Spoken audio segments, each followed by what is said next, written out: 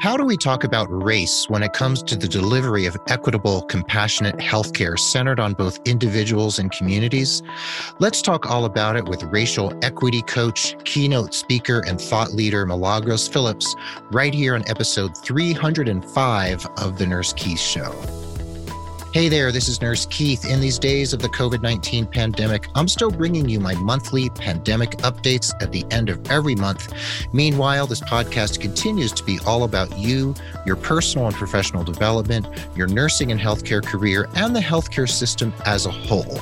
And I'm here to share education, ideas, diatribes, and informative interviews with some of the most inspiring people from the worlds of healthcare, nursing, entrepreneurship, medicine, and far beyond. I love having you along for the ride, whether you're new to the show or you've been on this journey with me for months or years. And I thank you for being part of the growing Nurse Keith Nation. And remember that Nurse Keith Coaching is your destination for all things related to your career. Let me know you're a listener and you can receive 10% off your first coaching package. So just email me today at keith@nursekeith.com to schedule a complimentary chat. The show notes for this episode that you're going to want to check out to learn more about Milagros Phillips and her amazing books and work will be at nursekeith.com/the word episode and the number 305. And like I said, today we're joined by new friend of the pod, Milagros Phillips, a renowned expert on race and racial bias, as well as how to bring racial equity to the healthcare space. That's what we're focusing on today. And Milagros, we're going to talk about your incredible work and your bio throughout the course of the conversation. And my first question, where I just kind of want to dive into the fire with you, is just to ask you, what at this point in time are your hopes related to the ability of the American healthcare system to address race in a way that helps us bring more equality to the care that we deliver? What hopes do you have? Thank you so much for inviting me to be on your show, Keith. I really appreciate that. And my biggest hope would be that healthcare professionals become race literate. And by race literate, I mean having a conscious awareness of the ways in which race and racism impacts people of color, and in particular, Black people in this country. Mm-hmm. And so that would be my biggest hope, is that people become race literate, that they learn more, that they understand the history. I mean, we carry the history in our bones.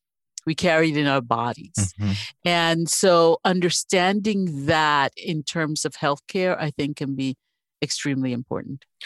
That's a great response. And when you say race literate, then let's talk about what that truly means. And then I want to touch on, what are the reverberations of that when race literacy becomes part and parcel of healthcare delivery? So when you say race literacy, many people might have different thoughts about what does that truly mean? Does it mean I use the right words? Does it mean I monitor my thoughts? So how would you define it? Sure. So race literacy for me, and I define that in a couple of my books, actually. My first book, which is 11 Reasons to Become Race Literate, mm-hmm. where I talk about race literacy is the conscious awareness of the history of race and an awareness of the ways in which race and racism has impacted us as a community, as a general community, whether you're Black or white or a person of color. Mm-hmm. It's impacted everyone in one form or another. It's more visible when it comes to the impact on people of color. But it's a conscious awareness of the history of race, the way that race impacts all of us, and the awareness of how race and racism are institutionalized by the state. Institutionalized. Okay. Right. Because racism is institutional, which means that a lot of the things that we experience have been turned into law. It's systemic, because what happens is when you turn something into law, you have to put together a system that upholds those laws, right? Internalized, because you can't help but internalize the conditions within the country, state that you live in. And interpersonal, because what happens is we act, react, and interact with each other based on what we have internalized, which is the stuff that's in the system. So, yeah, so I hope that helps in terms of a definition of becoming race literate means having more of an education, basic education about race in terms of mind, body, spirit, and emotions. So, because it affects all levels of our humanity. It certainly does. And there's very specific research out there, evidence-based research, that racism experienced and lived over the course of one's life has physiological impact that is beginning to be measured. And then there's this spiritual and psycho-emotional aspects that are harder to measure, but we know are there, right? But we know it affects the physical body. And when we talk about, African Americans having a preponderance of certain diseases, whatnot, people have all sorts of opinions and judgments about why that is. And that can also reflect ways in which we've been, what's the right word? Conditioned to think about people of color, for instance, right? Yeah. And even the way that we tell the story, so we often will talk about the research, higher incidence of diabetes, high blood pressure, you name it, right? Yeah. But within the context of telling that part of the story, what we don't talk about is how Black people and people of color carry within them the, many generations of racial trauma, which is the violence that is perpetrated upon them through racism. And so there's the intergenerational historical trauma that people carry in their bones, they carry it in their bodies, right? And then there's the micro and macro aggressions that people suffer on a regular basis, like someone having a conversation with a coworker, and the coworker may say something that is very offensive to the person of color. And the white person may not even be thinking that this is offensive because they have had a different experience of race in America. But a person of color who has been continuously, psychologically, emotionally, spiritually, and physically brutalized around this stuff has a very different perspective on what that person just said. The other thing is that because we've internalized racism, everyone has internalized the system, but everyone has internalized it differently. And so therefore they act, react, and interact based on how they have internalized the system. So for instance, I'll give you an example. Let's say, very often we hear on the news, let's say there's a white male politician who gets on the news to defend another white male politician saying, oh yeah, they accused him of being a racist. I know so-and-so. He's not a racist. I've known him all my life. He's never been a racist. Well, of course to you, he's never been a racist. Because you're both white. And you're filtering it through your own experience and judgments and opinions. Absolutely. And conditioning. Absolutely. Right? And the conditioning, exactly. Where a person of color hears it through their conditioning and their experiences. And so they hear it differently. So we're literally speaking different languages. Yes. And, one of the things that I tell people around this stuff is how we've internalized racism. And I'm going to use some words here that some people may hear and go, oh, that's not me. But it isn't. Let me first say this. Yes. When we talk about racism, and I know that the word racist and so on is used to offend people. Okay. So there's that reality. And now we're not going to hide from that, right? Yes. But then there's also the reality that people have internalized a racist system, and therefore racism lives in them in a specific way.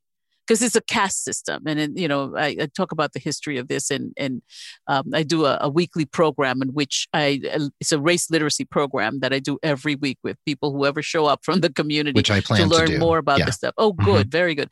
And so you have a caste system that was established long before the Mayflower ever sailed to the continental USA. It was established in the Caribbean and all those places where the first Africans were being brought to work in the sugarcane plantations and tobacco and blah, blah, blah, right?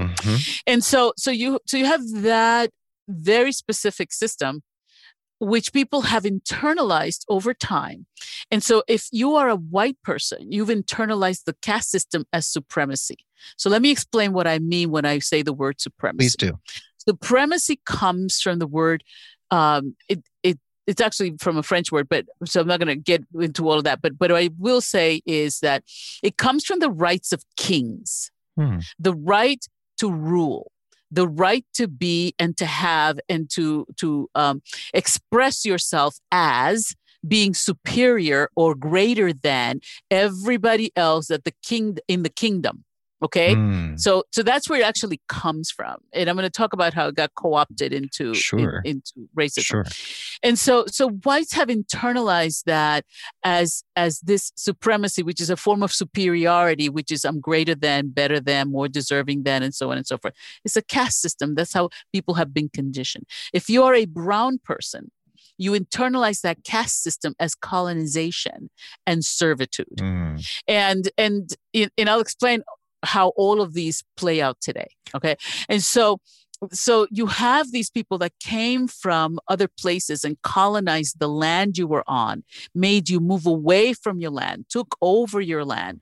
And so you've internalized that system, that caste system in that same way. So you've internalized it as colonization or being colonized and being in service to your colonizers. Okay. If you're a Black person, you've internalized it as colonization and enslavement. The land was taken over, and you know, particularly those people who were taken from the African continent, because you have to remember the African countries were colonized. Many of them were, not all of them, but by the many British, of them were the colonized French, by the Portuguese, the English, Portuguese, the Dutch, and the Germans, and so on. So everybody sort of went over there and took over that land. And there's historical context to that. Sure.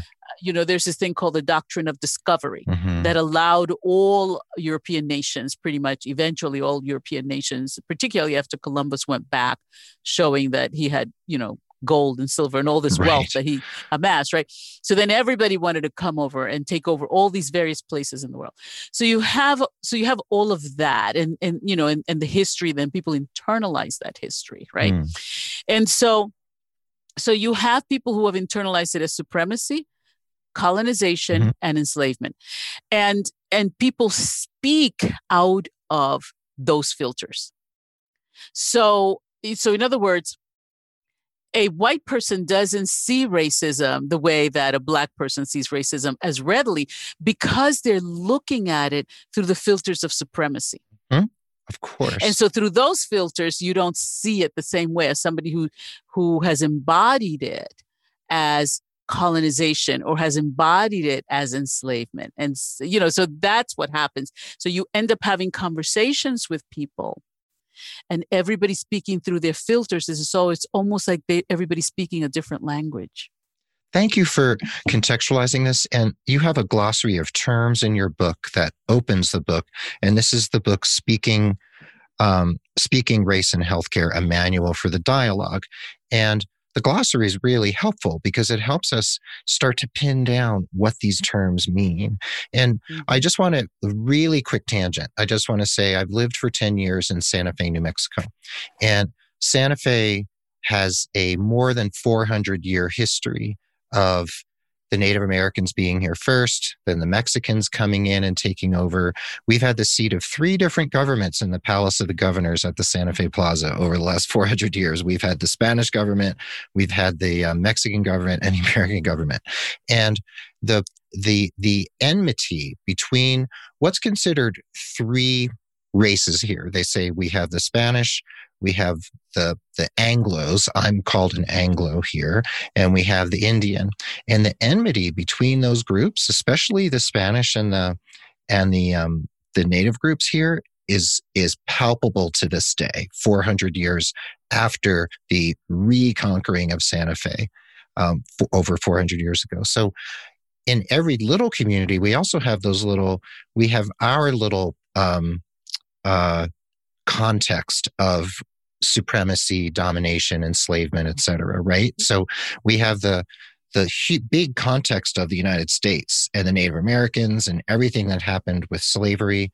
And then we have all our little communities where that exists. Like, say, New Orleans probably has its own stories, right? Yep. It's fascinating and very troubling at the same time. Yeah, and of course it is. And you have a passage in your book that you and I discussed before about, I think it was generational trauma. Is that right? Mm-hmm. Would you mind Sure. reading a Yeah. little bit of that? I think it would be Sure. also another way to contextualize where you're coming from. And this is Sure. incredibly helpful. And this conversation is just the tip of an enormous iceberg. Mm-hmm. Yeah. Yeah. So, chapter 3 out of Speaking Race in Healthcare, Mm-hmm. intergenerational and historical trauma. We do people a disservice when we separate emotions, mind, and spirit from the human body. America's history of race and racism, the traumatic events and experiences of African Americans, and the intergenerational effects of these experiences should not be underestimated or ignored when dealing with healthcare in these patients and clients. The history of African Americans has been and continues to be brutal, from economic to psychology, from environmental racism to redlining to continued violence perpetrated upon people of color, takes its toll on their health and well-being.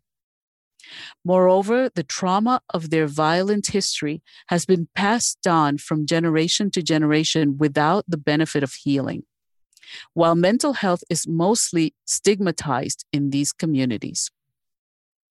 Add to that the microaggressions of everyday life, and the extra stresses become monumental. And, and I'll stop there, but it's so important for people in healthcare to understand that you're not just working with that body. That body is carrying the history of other generations. I mean, we now know that you pass on trauma through epigenetics. And so what we're looking at is many generations of trauma.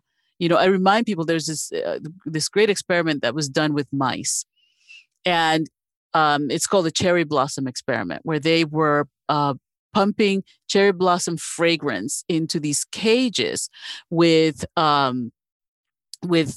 mice in them, and they were then, every time they pumped in the oil, they would electrocute the mice. After a while, you didn't have to electrocute the mice. All they had to do was smell the cherry blossom oil, and they would go into what we call post-traumatic stress, right? Because they're no longer experiencing, so it's past. They found that the next generation of mice that descended from those mice that were originally traumatized acted more traumatized than the first generation. So I have a little theory around that. My theory is the first generation knew somebody's doing something to us, something's happening, right? The second generation had decontextualized trauma. They had no context for the fact that cherry blossom oil would freak them out, right? And so they acted out of that trauma without having the benefit of the awareness that something had happened. They found that trauma was passed on epigenetically for 6 generations. You add the first generation to that, and that's 7 full generations of mice were affected by what happened to the first generation. And don't the Native Americans talk about always thinking about the 7th generation and whatever action you take? Absolutely. Isn't that fascinating? Yep. Yeah, that's not a coincidence, is it? No, and we know this from studying survivors of the Holocaust. We know this from studying survivors of the Native Americans that were sent to those private schools, and one of which we have here in Santa Fe. Yep. Yeah. Santa Fe Indian the other School. thing, one of the things that Natives do, which is fabulous and is powerful around healing intergenerational stuff, is they do something called soul retrieval. And the premise around that is that every time we're traumatized, we leave behind a little piece of our soul. And we have to go back and reclaim it. And so, and there's a lot. The trauma piece is huge for people working with people of color around healing of any kind. Yes. Nursing, medicine, psychology, psychiatry, you name it. And, you mentioned the generational trauma and the Holocaust. And, I come from a Jewish family that goes back as many generations as you can count on both sides. And my father's family, actually my mother's and father's families, both fled Russia, Prussia, whatever that area was back around 1903, 1904. And that was during the pogroms, which was what is considered the pre-Holocaust Holocaust, when Jews were being persecuted. And they came to the United States, and our name was Cosden. It was changed to Cohen at Ellis Island for some strange reason. And Cosden was easy to spell and say, but they changed it. And then we have the paperwork from 1921. We have a copy of the court order to change the name from Cohen to Carlson. And the reason they chose Carlson out of the phone book, we believe, is because it was the most un-Jewish name you could possibly find. And what the judge wrote was that the racism and the bullying and the just the poor treatment that the kids especially were receiving, having the name Cohen in school, was reason enough to allow the name change. But also my great uncle couldn't get into medical school with a Jewish name. And as soon as he changed his name to Carlson, he got into medical school. So, that's a very small example. But you're saying that these traumas, like say the enslavement of Africans, and then sharecropping and Jim Crow and the civil rights movement and police brutality and the Black Lives Matter movement right now contemporarily, that it's all connected, that you can't Absolutely. take any out of context, right? Absolutely. So, Absolutely. So as a healthcare provider, then, when we are treating people of color, whether it might be Asian community, the Native American community, the Black community, etc., what are the things we need to understand about terms like anti-racism versus healing racism, or just the notion of intergenerational trauma? What's one of the first places that we need to begin? And then when we come back from the break, we're gonna take a deeper dive. But where do we first start? So first of all, the difference between anti-racism and healing racism is that in anti-racism, what we do is we give people information that they may not have. Not a lot of historical, but sort of more of the research type of information, like, what happens during redlining, why people behave the way that they behave and all those kinds of things. Okay. The thing about that is that it doesn't have the deeper context of the history. Healing racism follows the general edict of how do you heal? Like when we go to the doctor, used to be the first, now it's the second. The first thing they ask for is your medical card, right? Your insurance. Let's make sure you can pay. But anyway. That's another conversation. Yeah, exactly. Beyond that. So the second thing they have you do is fill out this huge form of your medical history. We call it medical history. And what it is the history of your ancestors. What happened to them? Did they have heart condition? Did they have cancer? Did they have, what happened to your relatives? We need to know that history so that we can, as we look to see what is going on with you today, come up with a prescription that's going to help you get better tomorrow. Healing racism follows that same pathway. We need to understand the history to understand why we are where we are today. And we need to understand where we are today so that we can then become creative about our tomorrow. So if we're going to create a different tomorrow, we have to have a different consciousness, which means we need new awareness, which means we need new information, right? So because it's the old Einstein saying, you can't solve your problems with the same mindset that created it. And doing the same thing today that you did yesterday and the day before and 100 years ago, expecting to have different results, is the definition of madness. Very true. Right? And so we have to think differently, have a different mindset. And we do that in healing racism by understanding your history. So one of the things that I do with my groups is I say to them, racism lives in your body. because the body makes a chemistry for everything, right? So let's see what it does with the word racism. And so I have people get quiet and we do a little exercise that helps them find racism in their bodies. And they're able to find it and pinpoint what it feels like in their body. And when they tell me, and then I ask them, where is it? Some people say, well, I feel it in my chest, there's this tightness, or I feel it in my throat, or I feel it in my head. I can tell them their family history based on that. It's as simple as, if you're feeling it in your head, over your eyes, then you probably have a family history of migraines, of vision problems. You probably have a family history of sinus problems and things like that. If you felt it in your chest, you probably have a family history of respiratory problems, heart disease, breast cancer, and all those kinds of things. Because where you store your negative energy is where your biological tribe stored their negative energy. And it's where you're going to get sick.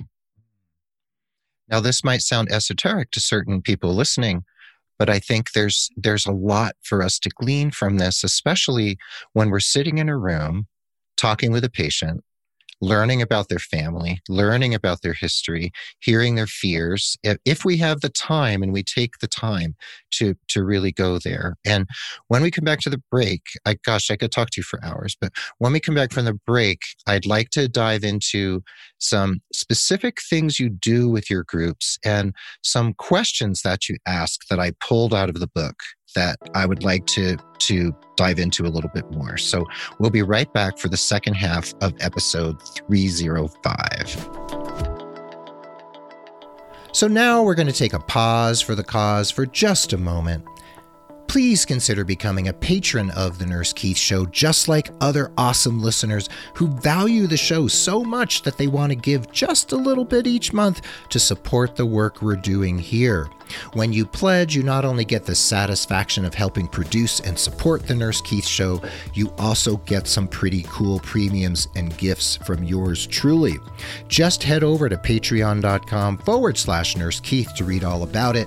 That's patreon.com/Nurse Keith. And if you know someone who could benefit from career coaching with me, please consider referring them. And if they become a paying client, you'll receive credit for an hour of coaching with me, and there's no expiration date on that credit, so you can keep it in your back pocket until you need it most. And remember that you can refer as many people as you like and continue to earn those coaching credits. What an incredible deal! And please head over to nursekeith.com and sign up for my newsletter, which comes out regularly and brings you supportive messages, updates from my blog and my podcast, resources, and all sorts of other stuff. Remember, nursekeith.com, sign up for that newsletter, and you'll also get a free download from me as my gift to you. Anyway, those are my sincere asks today. So now, let's dig back into today's topic without further ado. And welcome back to the second half of episode 305 of The Nurse Keith Show. We're here with Milagros Phillips, new friend of the pod. She's a keynote speaker, TEDx presenter, 3-time author, and certified coach.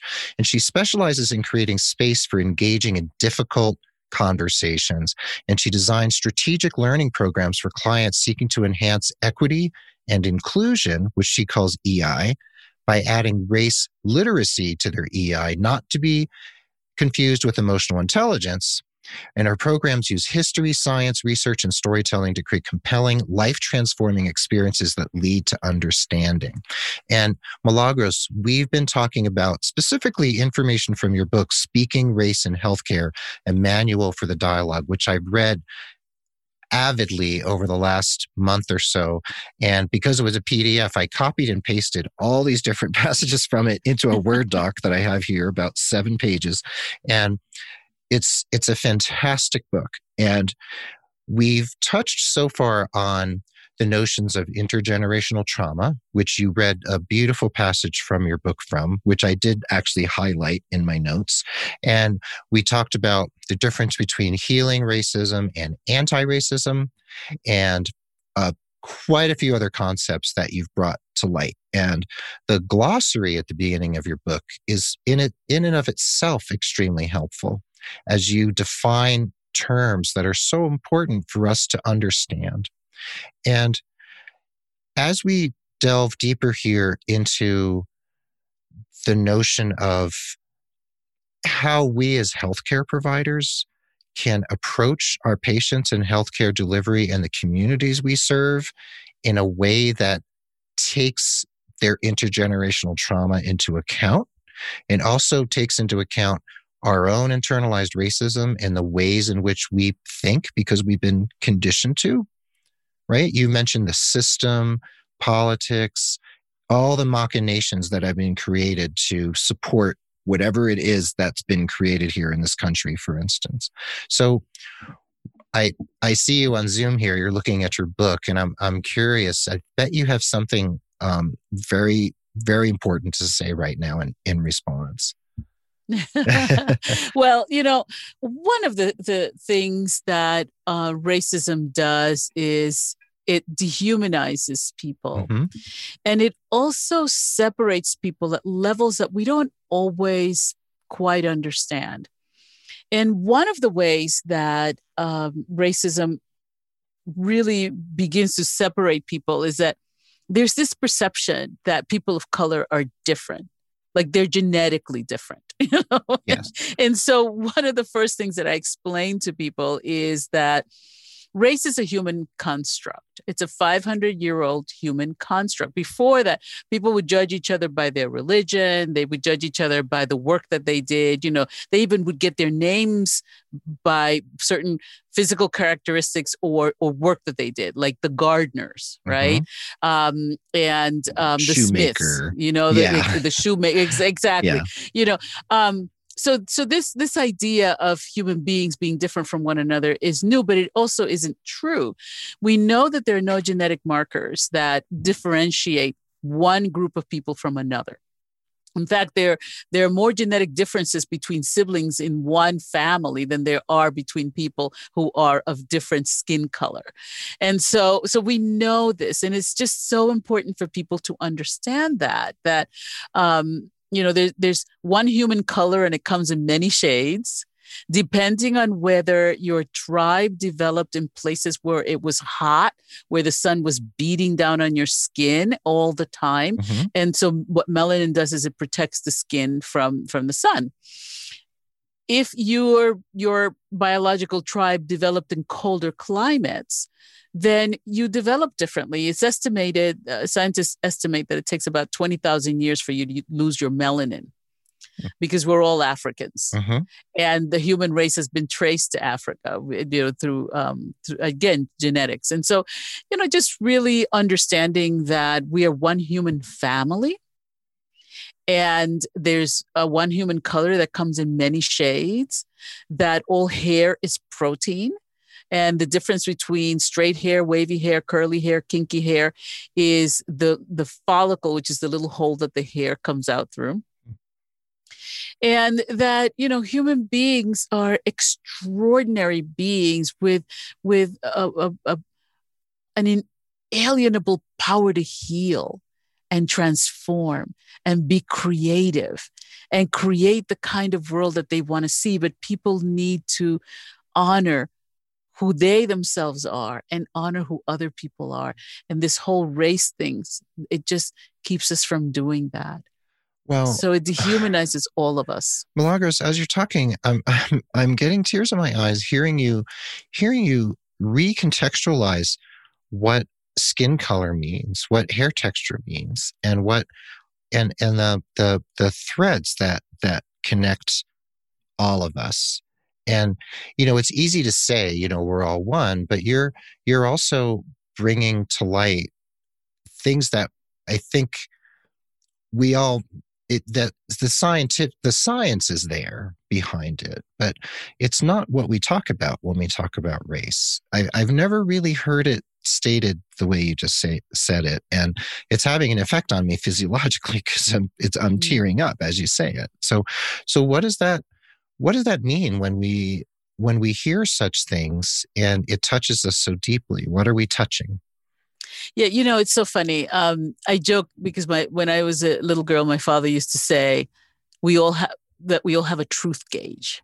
Mm-hmm. And the truth gauge is something that lets us know when we're hearing the truth. Mm. And what often happens when we hear the truth is our heart Mm. opens and we are able to hear more, to breathe deeper, Mm-hmm. and to feel more connected to self and other and more grounded in our bodies. And so the work I do, the reason I chose healing racism, like I could have done anti-racism, but I joke that even the best anti-racist at some point is going to need healing. And so that seems very clear from your book. Yeah. And so I actually started this journey Mm-hmm. not by studying diversity, because I wasn't interested in that. I was just trying to heal myself. Mm-hmm. Okay. And so I looked into all kinds of healing modalities and just really looked at what needs to happen for me to heal, because I had done enough personal self-help work Mm-hmm. that at some point I became healthy enough to realize that I needed healing. That's a good realization, isn't it?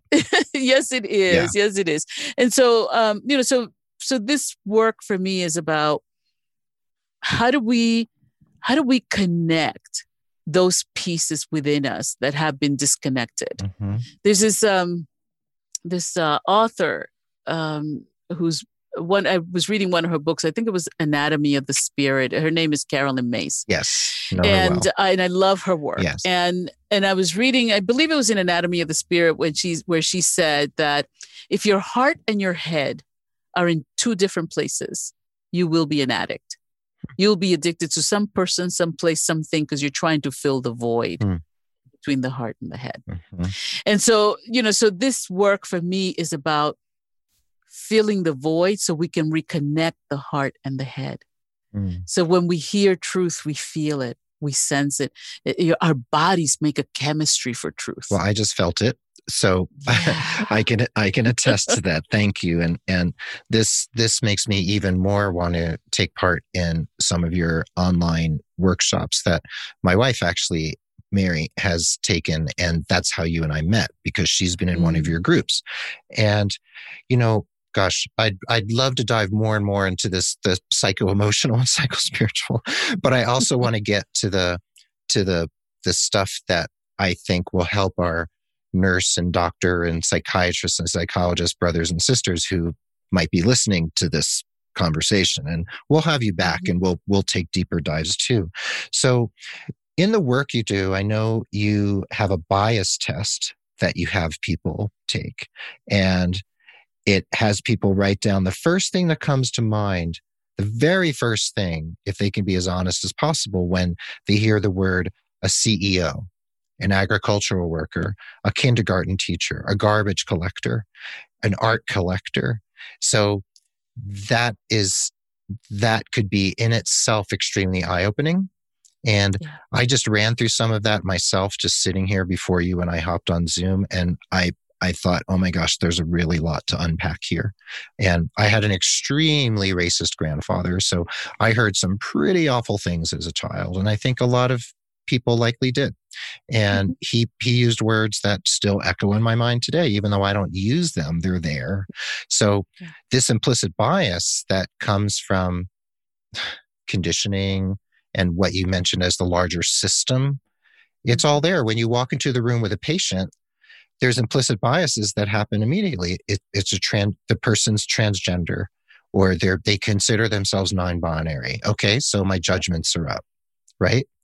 Yeah. So, and you ask some interesting eye-opening questions that we can ask about our organization. So I do want to dive deeper with you into that other stuff, but I also want to get into this organizational thing, because healthcare is in such need right now. And with communities of color being hit harder by the COVID-19 pandemic than white communities, even though, say, African Americans are 15% of the population, but they're carrying this enormous burden of the pandemic. Why is that? Why is that? Oh, I can tell you why. Please tell me. Tell me Yeah. now. So one of the things that we don't consider when we talk about those statistics is who is cleaning the floors in the Yes. hospitals, Mm-hmm. who's turning over the patients to change their beds, who is emptying the bedpans and taking out the toxic stuff that after surgery or whatever, right? Mm-hmm. Who are who are the people picking the fruits? Yes. Who are the people working close together in the plants processing the meats that we eat? Oh, the Who are meatpacking industry. This is why it's hit harder. But when we only tell part of the story, when we only say, "Oh, it's hit African American communities harder than it has other communities and people of color," we're only telling a third of the story. Mm-hmm. The rest of the story is the why it's Mm-hmm. hit them that hard. That's why I wrote that book. Yes. Because it was making me nuts that people would always say, well, they have higher incidence of this, that, and the other. I come from a very healthy family. Yeah. Very healthy. My mother lived to be 98 and she chose to die that day. She was just like, I'm tired. Yeah. And I gave her permission and she waited till my children got there and then she left. Yeah. My oldest brother, I hadn't seen him in a while. And we came to my mother's funeral. He had a cane. He was 85 years old. And I said to his wife, oh my God, what? Like I was really concerned, right? And I said to her, why is he walking with a cane? Like what happened? She goes, oh yeah, he was chasing a rabbit in the garden right. and he tripped over the hose. Right. You know what I mean? Like this is who we are, right? Yeah. So we're really healthy. My grandmother, during the 1918 pandemic, my mother was 8 years old at the time. And she and my grandmother were going from neighbor to neighbor, helping them and cooking for them. And, people were sick. They couldn't take care of their family. So they would go from place to place helping people. And my mother said to me one day, she got so scared because she's this little girl and my grandmother was a single parent. And so she's thinking if her mother dies, who's going to take care of her? So she says to my grandmother, she says to her mother, we have to stop taking care of these people because if we keep doing this, we're going to die. And she said, my grandmother looked at her very calmly and she said, that's not our disease. Keep working. That was it. My mother said, that was it. So I come from a very healthy thinking family, right? And so when I hear things like, that make it sound like Black people are sicker than other people, I'm like, I don't think so. Right. Because that's not a reality. And I have a huge family. I mean, huge family. And the men in my family lived to late 80s. My brother was 89 when he passed away, And so for me, that's not real. That's not a reality, right? And so I asked different questions. And so my questions led me to the research. And it's like, look, are we looking at these other pieces? Because they're important in understanding your patient. You need to understand that it isn't just that COVID-19 has hit this particular group of people harder. It's that it's hit this group of people harder because they had greater exposure. Right. And it drives me nuts when people during the pandemic say, mostly white people, say, oh, we're all working from home now. Isn't it interesting to be in the Zoom culture? And I say, yeah. And who's packing your groceries? Who's delivering your mail? Who's packing the trucks at UPS? Who's making sure you get your meat delivered and processed at the processing plants where there's been, hundreds and hundreds and hundreds of people infected. And I think when you and I chatted, and I'm going to have the director of this film, when you and I chatted a few weeks ago, I mentioned a movie to you called Keepers of the House. It's on YouTube. I saw it. Yeah. I saw 15 minutes, but it's about the people who clean and disinfect our healthcare facilities. And those people are so important. So in your book, you have a list of, let me see how many questions this is. You have a list of 19 questions that a healthcare provider or an employee of a healthcare organization can ask themselves about their organization, especially when it comes to race and how it manifests in our workplace. So what are several of the important questions that a nurse out there listening right now, say she works at a hospital in Oklahoma City, right? What are some of the questions that nurse can ask herself about her organization? So, look at the leadership in your organization. Is the leadership reflective of the people that you're serving in the community? Mm-hmm. I mean, that's a really important question to ask, because if it isn't, that means that there are people at the table that are missing from the conversation that needs to be had around these, how do you take care of a community of color? Right. And if they don't have a seat at the table, they're on the menu. That's what we often say, right? Yes, exactly. So leadership is the first place we look. What's another place we look, or another question we ask ourselves? So, well, leaders, it's important for leaders themselves to, who everyone looks to as the ones who are guiding the DEI, initiative in an organization. Like, very often people feel like, well, especially leaders, they feel like, well, we turned it over to these folks, right, to take care of it. But if you're not showing up and you're not having the difficult conversations with your employees, you're missing a huge opportunity to make a difference in your organization, because people are looking to you. And if you show up to the diversity and inclusion programs and you ask important questions about that, and you sit down and have conversations at the table, that's going to change the dynamics in the organization, because people look to the leader. And if the leader isn't showing up, they feel like, well, why should I?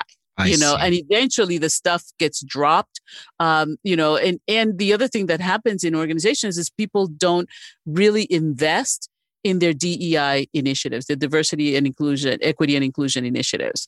Diversity, equity, inclusion, DEI. Yeah. So we can look at the executives, and then we can look at middle managers like department heads or unit managers, right? Which you would say in a hospital would be a unit manager, for instance. And then there might be a board of directors, say it's a nonprofit hospital. Then you have a board of directors. Does it represent the community? Are there members of the community on the board, right? Yeah. If you're serving a largely Hispanic community, are there members of that community on the board, right? Yeah. Yeah. And also, are your employees class trained? I joke about, well, do they have any class? Okay. Because class is so important, which is the culturally and linguistically appropriate programs in a hospital. Called CLAS, right? Culturally, linguistic. Can you say that again? Culturally and linguistically appropriate programs or services. Now, was that mandated by some certifying organization? Yeah, PLAS? actually, Actually, it was mandated by the government. It was, and it's part. Yeah. And so, and you'd be surprised how many organizations don't even know it exists. But let's say someone who only speaks Chinese can go into a hospital and they can actually demand to get someone who can translate for them, and who understands their culture and all those kinds of things. A trained translator. Right. A trained translator. You shouldn't have to lean on a family member. Right. It shouldn't be a family member that has to do that. That's a burden, and it should be a medically trained person who can do that. Yeah. So if an individual person, let's say a nurse, this nurse works in a very diverse community. She sees in her organization that they're really not doing this, that they aren't up to snuff in terms of class. They're not walking their talk. They might have great billboards out there in the community. They might have great ads on Facebook or whatever, and their brochures and their website have all the right photographs from stock websites of, diverse, and they talk about diversity and culturally competent, this and that. So, but if a nurse working in that facility or on that unit or in that agency identifies that something is wrong, something's rotten in Denmark, right? What does she or he do? What power do they have to affect change in an organization that is not doing the work or walking the talk? So it's interesting because that can be really difficult for people who are trying to protect their jobs and trying to, do the best that they can within the context of the organization that they work in. So I would imagine that, and I'm not a hospital worker, so I'm not an expert on this, but I'm sure that most organizations have EEO, which is equal employment opportunity. Yes. They also have places in their HR department, human resources department, where they can go and they can say, look, I'm seeing this and I'm not comfortable with it or whatever. And then they can work at it through those means. They can find whoever their higher up is. And also, when you do that, having a conscious awareness that not everyone's on the same page as you. And it's always a risk.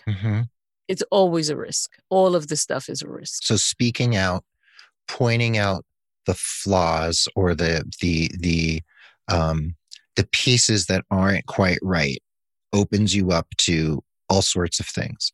Like I've seen in very small settings where I've worked over the years. I'm not a clinician now, but I've been over the last quarter century.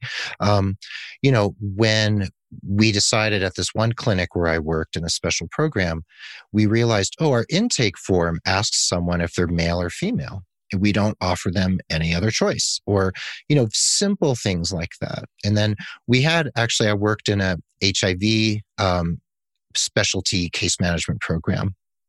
And we realized that our intake forms also were not taking into consideration certain aspects of our patients' lives that need to be considered.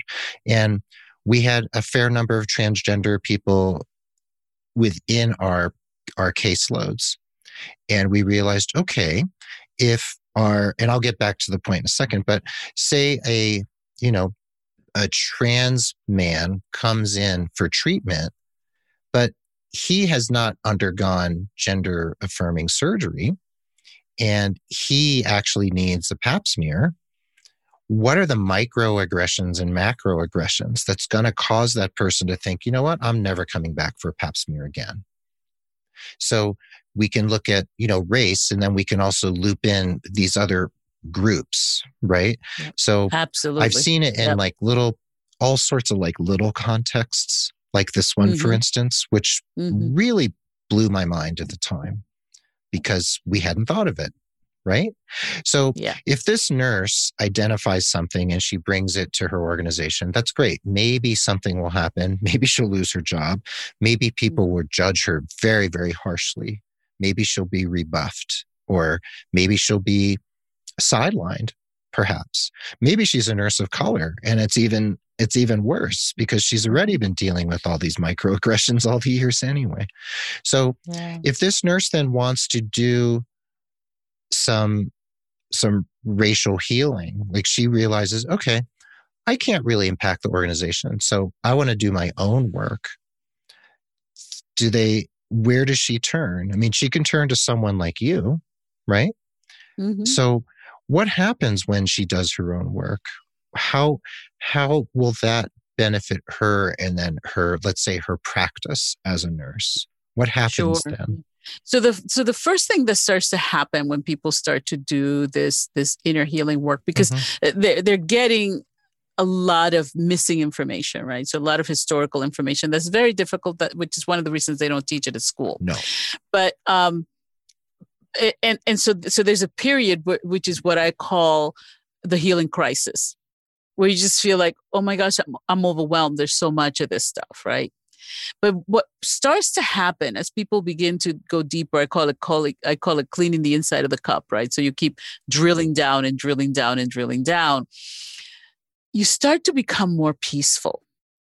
You start to become more, self-aware around the conditioning that you've received. You stop blaming yourself for being, for having so-called racist thoughts or those kinds of things. You stop blaming yourself because you realize, I've just been conditioned this way.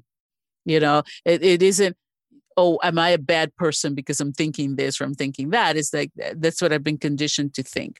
As you become more aware of your conditioning, you start to make different choices, so You start to ask different questions. You start to feel better about yourself because you're not carrying the guilt and shame, and you don't feel so fragile anymore. Because a lot of the fragility has to do with not understanding the history, not understanding the conditioning, not understanding all these various pieces, right? So you start to own more of your power. You feel more aligned with the people around you, not just people of color, but everyone around you. You feel more connected to people.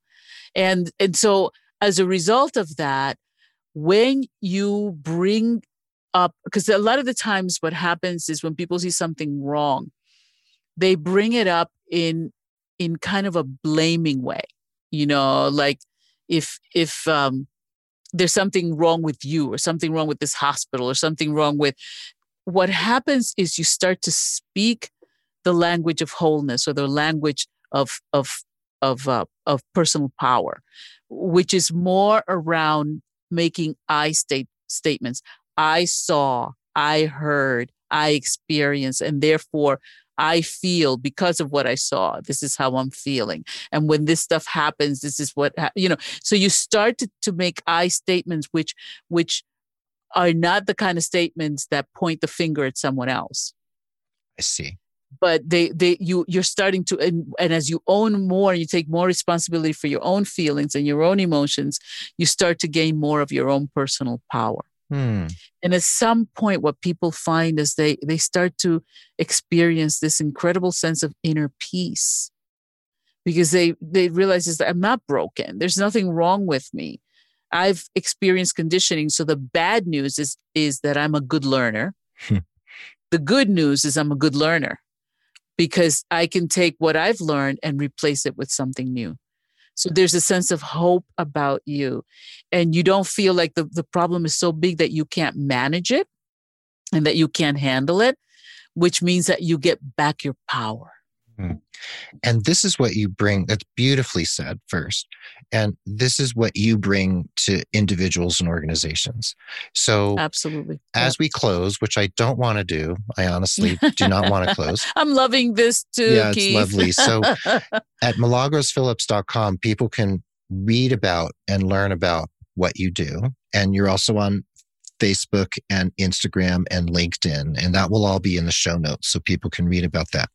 And you've been doing this for a quarter century, just like I've been doing nursing for a quarter century. Years. 35 years. And yeah. You co-developed the Race Equity Framework Model to End HIV for the National Minority AIDS Council.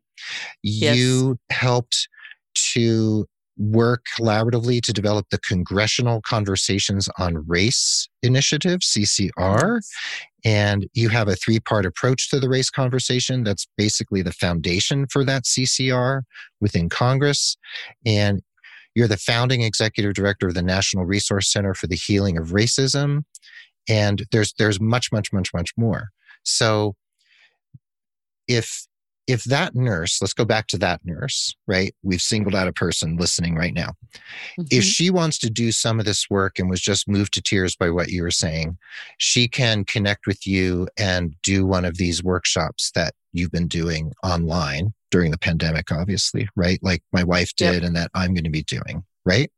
Yeah. So every Monday at 12 noon, I do a lunch and learn. It's an hour of race literacy. 12 noon Eastern. Every Monday.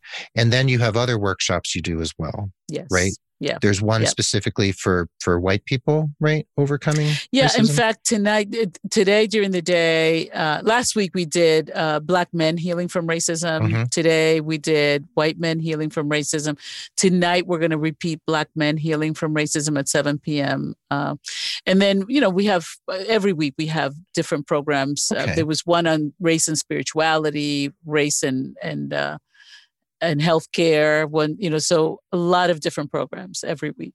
Right. So people can learn about that from milagrosphillips.com or Race Healer, which is on facebook.com, and then Phillips Milagros on Instagram.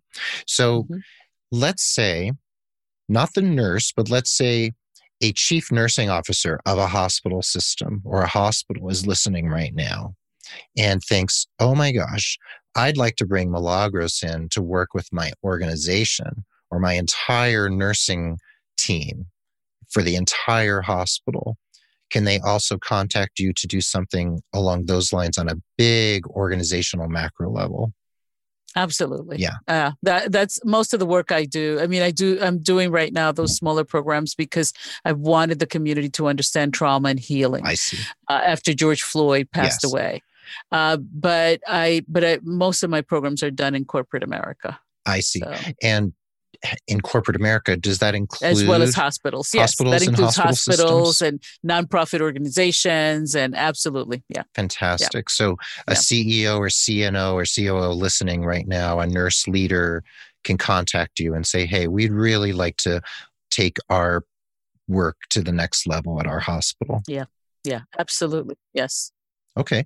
So, and that nurse listening right now could go to her chief nursing officer and say, "Hey, I heard about this woman named Milagros Phillips, and we could really bring that work here," right? Yeah, Okay. absolutely. Okay. Yeah. So I love working with healthcare providers as well as educators because, you guys are doing the work. Yeah. I mean, so yeah, you're in it. Yeah. Absolutely. Yeah. Milagros, this is so fantastic. And I want to have you back later in 2021 so we can just kind of take a deeper dive and talk more about the work you do and just kind of continue this conversation because it's absolutely fantastic. So thank you so much for your time, and thanks for this great work you're doing at this very, very challenging moment. We've had the ongoing pandemic, we've had the Black Lives Matter movement, we've had so many intersecting issues happening right now, and people like you are really moving the needle, and I'm very, very grateful. Thank you, Keith. Thank you for inviting me. Well, there you have it. Thanks for listening to this fantastic episode of the Nurse Keith Show, all because of Milagros Phillips, our guest. Remember, the show notes where you can learn all about her are at nursekeith.com/the word episode and the number 305. And if you want to bring her to your organization, electronically, digitally, or otherwise, please get in touch with her. I hope you feel uplifted, empowered, and thoughtful from this episode, and take that inspired action, whatever it happens to be, for your personal and professional development. And the Nurse Keith Show is a member of Ars Longa Media, a collaborative network of podcasts and media entities dedicated to professional education and partnering to improve social ills. They're at Ars Longa Media, that's ARSLONGA.media. And the Nurse Keith Show is also a proud member of the Health Podcast Network, along with Dr. Sanjay Gupta, the New England Journal of Medicine, Penn Nursing, Mayo Clinic, and many others. It's one of the largest and fastest growing collections of authoritative podcasts taking on the tough topics in healthcare with empathy, expertise, and excellence. And speaking of excellence, the Nurse Keith Show is adroitly produced by Rob Johnston of 520R Podcasting. Thank you, Rob. And Mark Cappy-Speason is our stalwart social media ringmaster. Thank you, Mark. Be well, dig deep, seek joy, keep in touch. This is Nurse Keith saying adios till next time from beautiful Santa Fe, New Mexico, and new friend of the pod, Milagros Phillips, saying see you later from Washington, D.C. Beautiful Washington, D.C. Thank you, Milagros. Thank you, everyone. And we will catch you on the flip side.